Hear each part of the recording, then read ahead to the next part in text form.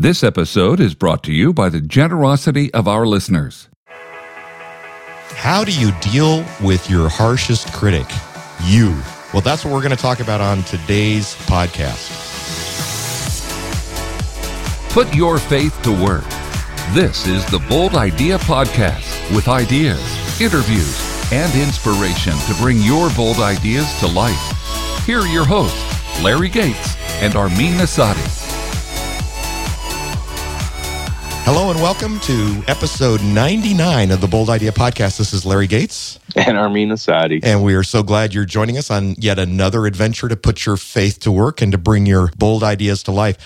Today, Armin and I are going to take a break from our wonderful guests, aren't we, Armin? That's right. And we're going to just talk about a topic that is near and dear to our hearts because it's something we've wrestled with for a long time. And as we talk to aspiring entrepreneurs and idea people and people who want to move into the next chapter of their life and those who really do, like you, I'm sure, want to put your bold idea to work, you're going to face critics. And for many of us, the harshest ones right inside. So we want to talk about that today. And it's going to be painful, especially for me. It's always painful opening up to those internal critics, isn't it?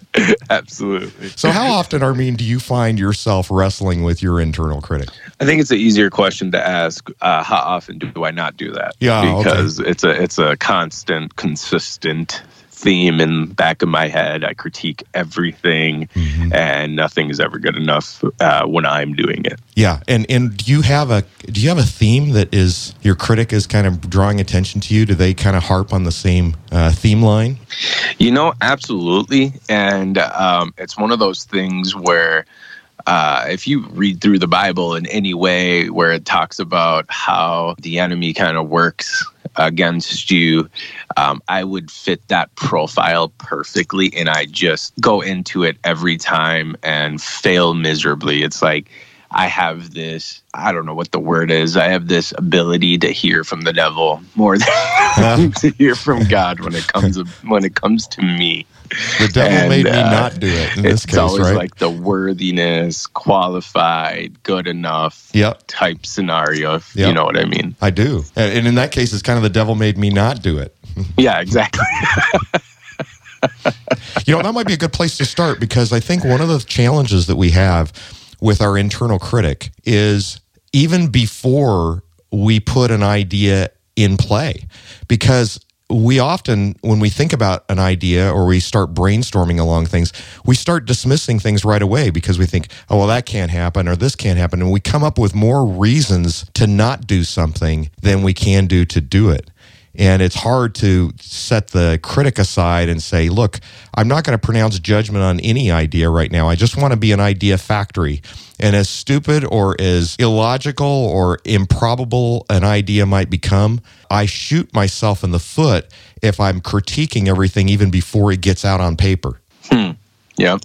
And what you end up doing is you shut your idea factory down. I mean, why? Think about it this way. If you're training your brain to say no to anything, why would it ever come up with anything positive to say yes to? Right. Because everything becomes an automatic no. Especially if it's a self-defense or a self-protection type mindset. And that, I mean, your brain functioning the way it does, it wants to avoid bad. So the obvious conclusion for your brain to logically go to is how do you avoid pain? And, the best way to avoid pain is not do anything and not try anything and never want to fail. Yeah, your thought made me think that we want to avoid bad while looking good. Right. Yeah. And so that well, I mean, that pushes us into our zone of safety, right? And that we won't take risks when we think we might look bad in doing it and fail in the process because we'd look bad doing it. And so, certainly nothing bold about that. Right. Absolutely. Well, we know our audience is striving for bold ideas, so we should probably come up with some ways to manage our internal critic. What do you do when your internal critic starts to sound off like it does? I won't say anything fancy here by any stretch of the imagination, but when my internal voice that kind of sparks and tells me to run or hide, more often than not, my goal is to do everything in my power not to listen to that. And I take it to the people that know me best and process it with them and get their feedback. Because if it's just in my head, there is no end of negativity to it. And I'm such an external processor that until those words come out of my mouth and I hear them coming out of my mouth and I can see a person's reaction, like body language, not even hear anything, I don't necessarily even know if what I'm talking about is good or bad, because in the back of my head, me doing anything is going to turn out bad because I have such high hopes for myself sometimes, Well, we do set those standards of perfection. But, your response is a lot healthier than mine. I about a couple of years ago, I remember very clearly, I was sitting down to do some writing, and I got probably an hour into it, and I'm like, oh, this is just garbage. And I started just berating myself. My internal critic just went crazy. And I literally, I just got up from the desk, I slammed my chair to the desk, and I went downstairs into my garage. I left. I went up to the grocery store. I bought a pint of ice cream. Get this. It was Ben & Jerry's. They don't sell this flavor anymore, but what a cluster. It was perfect. Perfect brand for what I was dealing with. And I ate my critic to submission. I was so frustrated with myself. I was like, just tearing into this. I've spent time doing this, and now it's a waste. I could have spent time doing other things. And here, and I had to step back and say, what am I doing to myself? I mean, that's not just self-destructive internally. I mean, I was physically eating it as well, It was just crazy. What was the project you were working on anyway that led to that? I don't know. It was one of the books that I had in mind, and I thought, I'm going to start in on this chapter. I kind of had some energy for it. Sure. And then I started going into it, and, the early goings of something like that, I'm like, I had all this, how it is, you get all this excitement and enthusiasm to start something, and the realities of it as it starts to play, and I start finessing with every word, and I want everything to be perfect, and it wasn't lining up, and I'm like, and I know that's not how you're supposed to write, and it's like, and yet it was how I was writing, and it was just totally destructive. But that's so normal. I mean, and it's very honest too, is when you're working on something that you're going to take publicly, like a book, you can't take that back, or a video or a podcast or a speech, a message, a sermon, anything that's or a tweet. Public. Yeah, or a tweet. It is almost impossible not to do that, even though they tell you don't. Right. Like something in your brain is not going to sit there and just go quiet when it knows darn well that this is going to be in front of a public audience. And when that's going to take place, you're obviously going to take into account what other people might think. And in my head, at least, I always think, well, they're going to think the worst like I do. Yeah, exactly. You think that people are going to think exactly like you do because they're just as critical about you as you are, or even more so. And somehow you don't realize that you're your worst critic. And but I decided I was going to jot down a few things about how to deal with this inner critic, right? And so I'd like to share a couple with you, Armin, and see what ones you have as well in terms of how you deal with yours. But the first one I had to do was I had to get a healthy view of my inner critic. I had to celebrate the fact that the critic is there to help keep me to a high standard, to pursue excellence. And I'm being self-critical harshly because I have a high standard, and I think I needed to see the positive in that as opposed to just always feeling like I'm getting beat to death. I needed to see that actually there's something good there that needs to be recovered, and that is a good sense of high quality that I want to have on whatever I do. And I'm guessing that all of us who struggle with this internal critic, we have it because we care. We care about what it looks like, and we care about, developing a good product.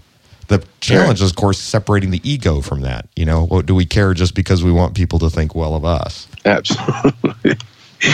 It's one of those things where I sit back, I reflect, and I think to myself, to make the situation worse, is there any hope for me? Mm-hmm.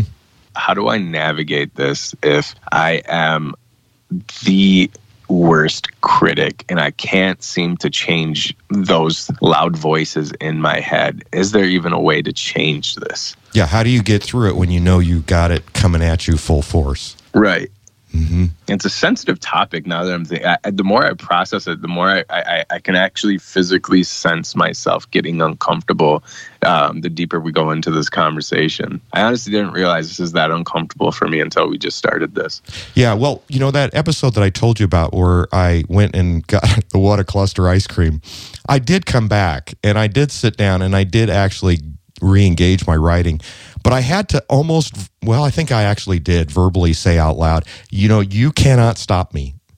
And until I make a pact with my inner critic that says, you can help me make it better, but you're not going to stop me. And because there's always this sense that inner critic is there only to put the brakes on, you know, only to say, you know, I don't want you doing this anymore. And that's exactly what it did. And I had to go, you know, get some ice cream and get some distance from it and get upset at it to come back and say, no, I'm fighting for this. And I love what Robert Fritz said. He said, to create something, you must love it enough to see it exist. And that's really been one of those sayings that has been really important to me. When I realize, you know, that I've given in to my inner critic, I have to honestly say to myself, well, I didn't love it enough then to see it exist. Because I didn't love it more than I loved the voice inside of my head telling me it can't work. Oh, that's good. Wow. I'm processing that right now, and I'm reflecting back on things I didn't do, and that helps so much knowing something as simple as, I honestly didn't even like it enough, let alone love it enough. I just felt obligated to do it. Mm-hmm. Well, a lot of what we do, I think, is out of obligation, and then the inner critic really goes crazy too, you know.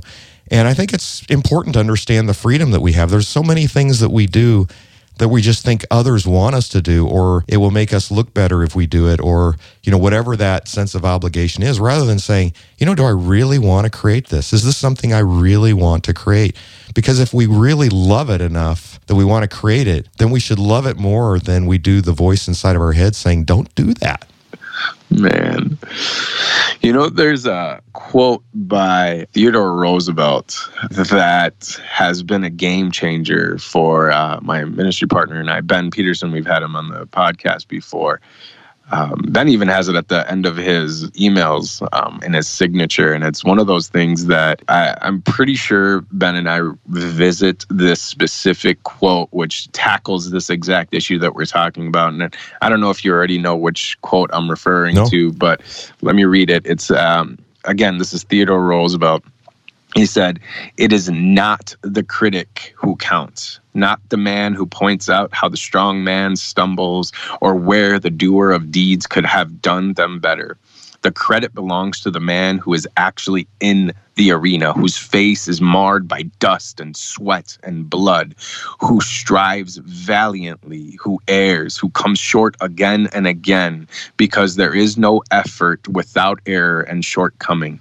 But who does actually strive to do the deeds, who knows great enthusiasms, the great devotions, who spends himself in a worthy cause, who at the best knows in the end the triumph of high achievement, and who at the worst, if he fails, at least fails while daring greatly, so that his place shall never be with those cold and timid souls who neither know victory nor defeat." Mm-hmm. And that's one of those quotes where at the end of the day, Ben and I look at it, and there's so many arenas we look at and we get scared because we think, man, there's gladiators in that arena that are bigger than us, stronger than us, smarter than us, more experienced than us. And there is a very, very high likelihood of failure. So why should we try? And then we look at a quote like this and we just think, man, how much greater is it to say that we actually entered into that arena, regardless of win or fail or otherwise, that we were willing to risk it and be bold enough to enter the arena and willing to sweat and willing to get dirty and willing to bleed for this, because we were willing to look at whatever is in front of us and say, this is important enough, I love it enough that I'm willing to fail at it, and leaving scarred and bloodied is worth it, because at least I can look back and talk to people and say, yeah, you might not have liked the way I said this or did this or looked at this when I did it, but at the end of the day, at least I was in the arena when you sat back on the bleachers and watched and critiqued me. And that's something we use as a point of motivation all the time, because there's more situations than I can possibly count on a weekly basis where my mindset is there's someone better for this than me, regardless of all the time.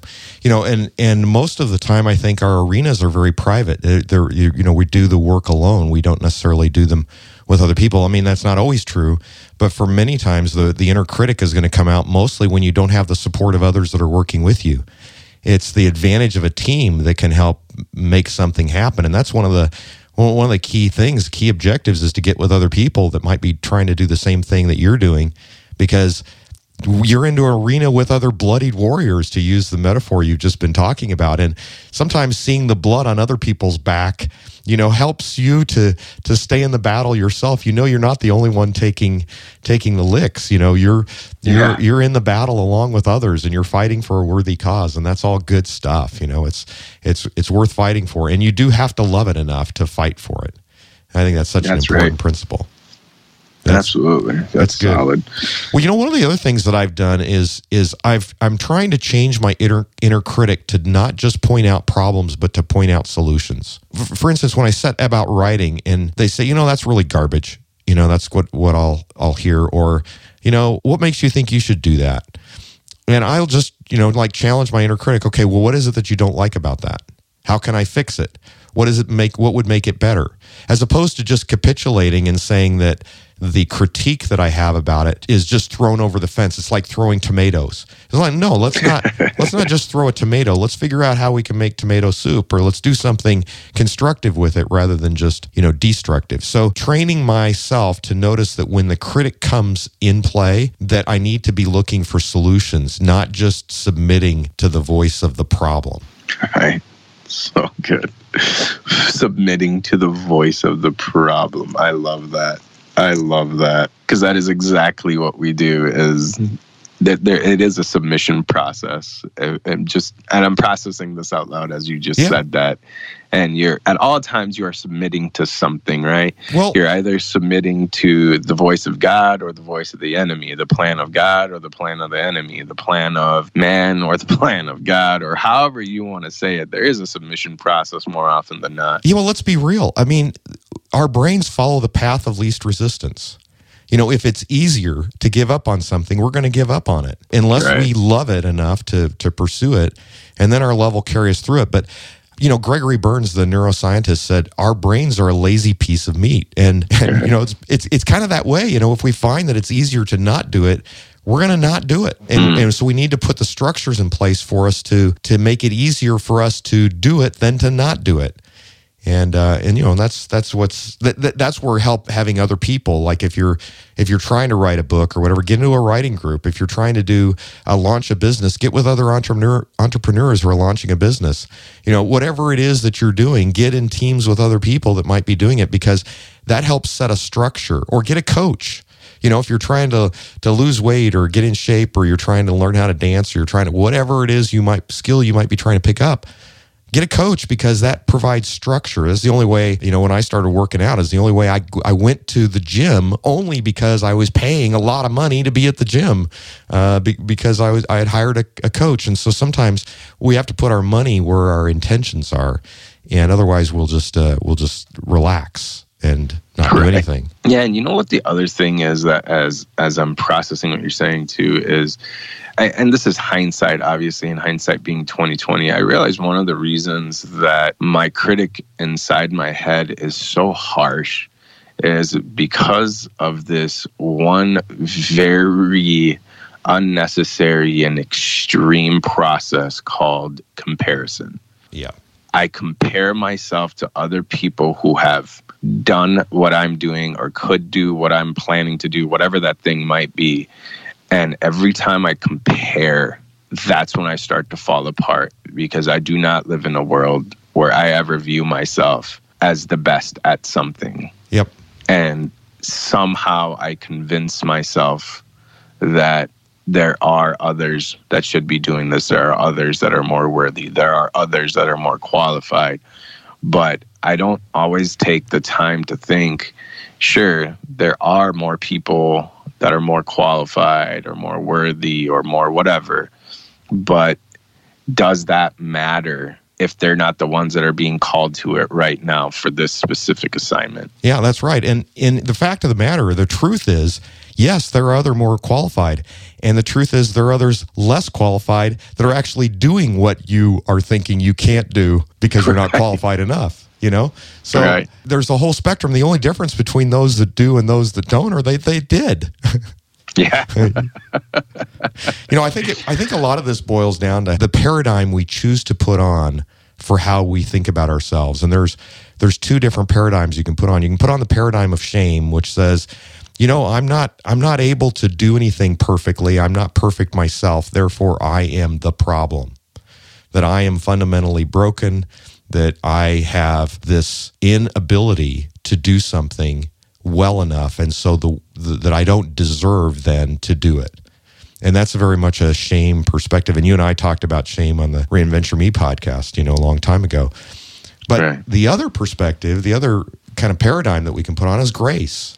And the paradigm of grace is to say, look, yeah, you're not perfect. You do have needs. You're not fully able. You're not fully adequate. You're not all of that. But that's okay, because grace covers the difference between what's expected of you and what you can do to meet those expectations. That difference between what you're able to do and what's expected of you is all covered by grace.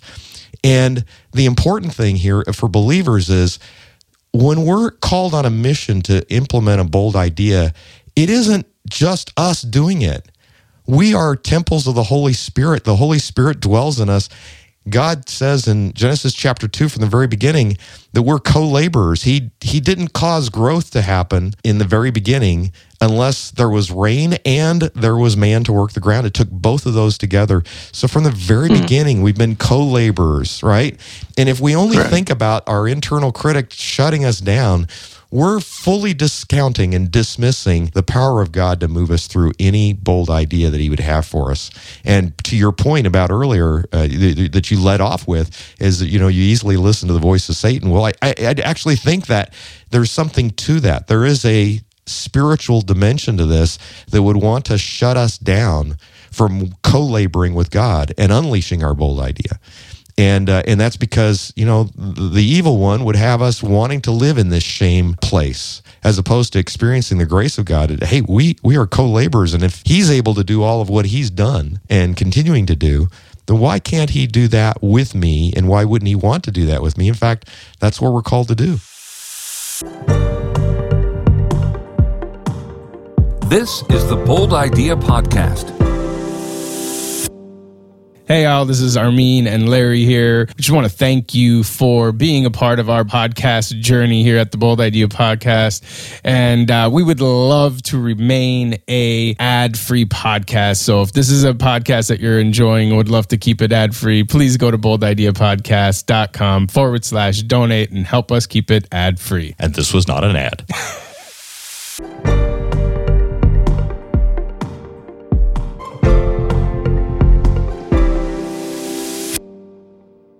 The other part of this, now that you're talking about kind of Satan's role in this and emphasizing this, one of the things that comes to my mind is that more often than not, God does use the least qualified human beings on the planet, and he assigns them to do the works that he has called them to, because in those situations, it is really hard to look at the person and think it's because you're so good and so wise and so well off and so articulate and so educated and so strong and so powerful and so whatever else that you were able to do this. And I think it's God's way of showing that those who are surrendered to him and answer his calls, regardless of their qualification, are the ones that God's going to use to lead them to accomplish the great things that God has called each of us to.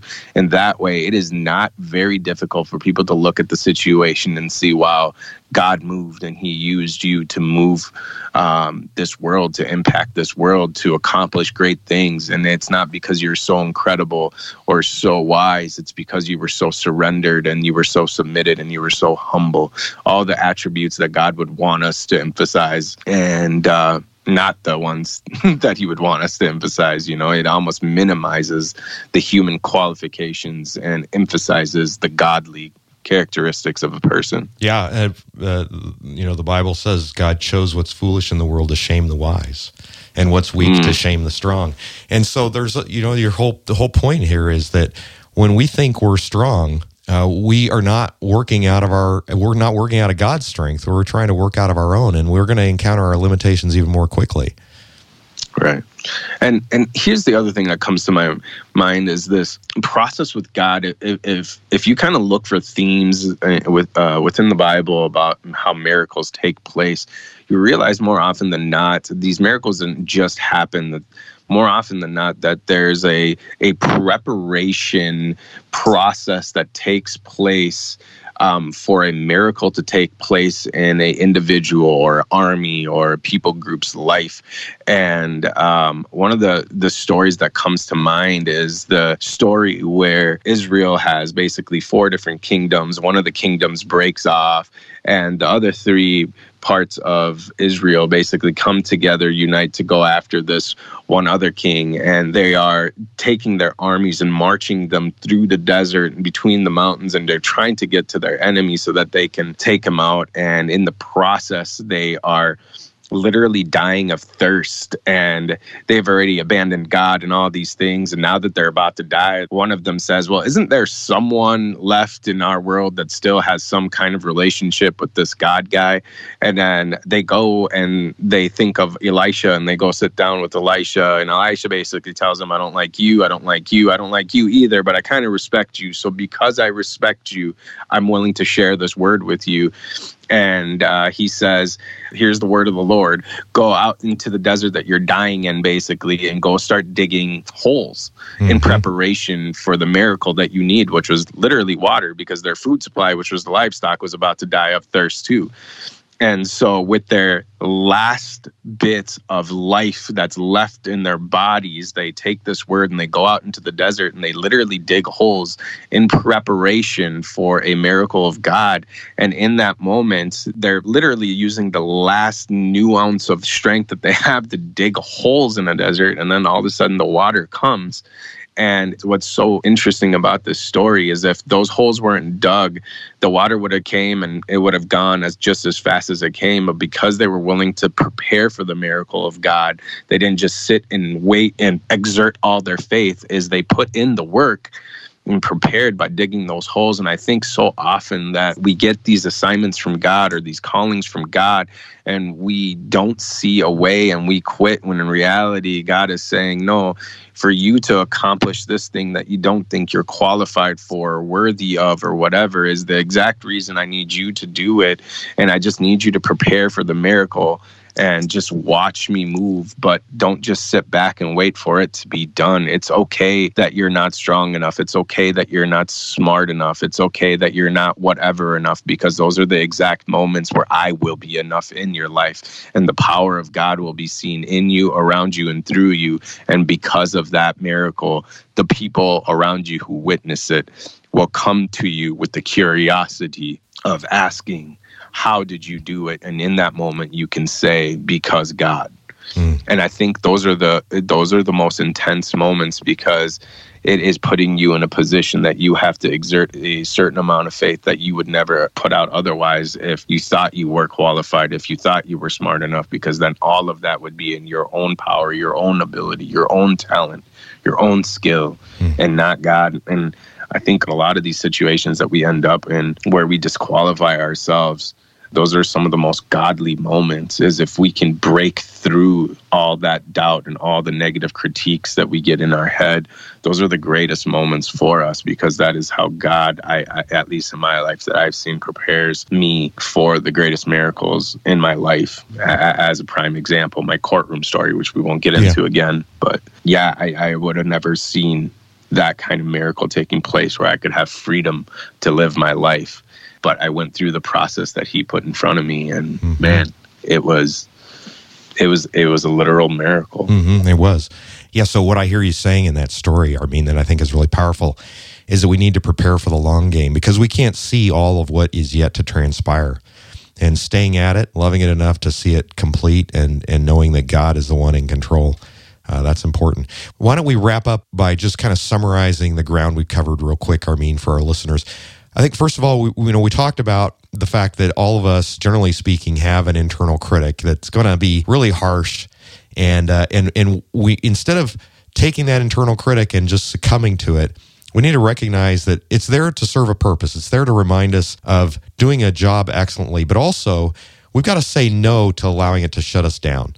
And that's more than just a critic or a voice. It actually represents a little bit of a spiritual battle for those of us that are believers, because we negate the very thing, the act that God might be trying to do in our lives, when we just succumb to the pressure of our own thoughts about whether something's worthy or whether we're worthy or not. And we need to learn to say no and redirect it to finding solutions instead of just pointing out problems, so that we can move on from it. And at the end of the day, if we don't love it enough, we're going to not see it exist. And so the question is, are we committed before God to pursue what it is that we think he's calling us in our bold idea? And if so, then it's going to have that long kind of obedience that Armin was just talking about, where we're going to stay at it, knowing that we're going to face the voice of the internal critic. We can tell it no. We can help it redirect us to solve some problems, but it's going to rise up again and again and again. And we just need to know that that's there. It's there to remind us to do a job well done, but it's not there to stop us. Right. And that's the key thing that we want to try to get across today.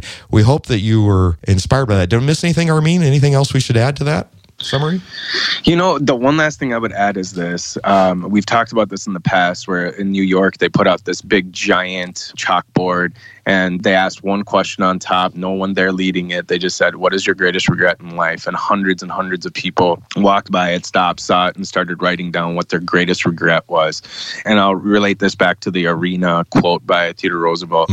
And almost every single human being that wrote something on that board about what their greatest regret in life was, I don't think there was a single person that said they regretted something they did. Almost every single person, and it was all random people, all different ages, races, cultures, religious backgrounds, wrote on this. The most common theme by far and away was people wrote down their regret was something they didn't do, not what something they did. Yeah. And again, referring back to that Arena quote, I don't think there are a lot of people in this world that are going to grow old and be in their dying bed and look back at their life and regret getting in the arena and getting the snot beat out of them. I think they're going to look back at their failures and say, at least I tried. But when we get into our deathbeds, I think we will reflect back and think, I allowed my fear, my insecurity, my doubt, my negative voice, my critic, the enemy, Satan, devil, whatever you want to say, prevent me from at least stepping foot in the arena. And I think the greatest regret that we will always deal with is not doing something that we felt like we were supposed to do. And at the end of the day, even if we walk into that arena and get the snot beat out of us and fail miserably, we will still be proud of that and reflect back on it and think, at least I had the cojones to go in there and do it. Yes, I failed, but at least I tried. Amen. Well, I guess that's our word for you today, is go get the snot beat out of you. Yes, right. and whatever God is calling you to. We hope that you got a little motivation, a little inspiration, and maybe a few action steps that you could take away to pursue your bold idea today. And we certainly love to hear, how have you been handling your internal critic? And just let us know. Go to boldideapodcast.com/99. Sound off there and let us know what you think about what we've discussed and what you think about some of the ways that you found to be effective at managing your inner critic. We'd love to hear that. That's all we have for today. And until next time, this is Larry Gates and Armin Asadi saying so long, be bold, and go put your faith to work. You've been listening to the Bold Idea Podcast. To get our show notes sent to your inbox, visit boldideapodcast.com.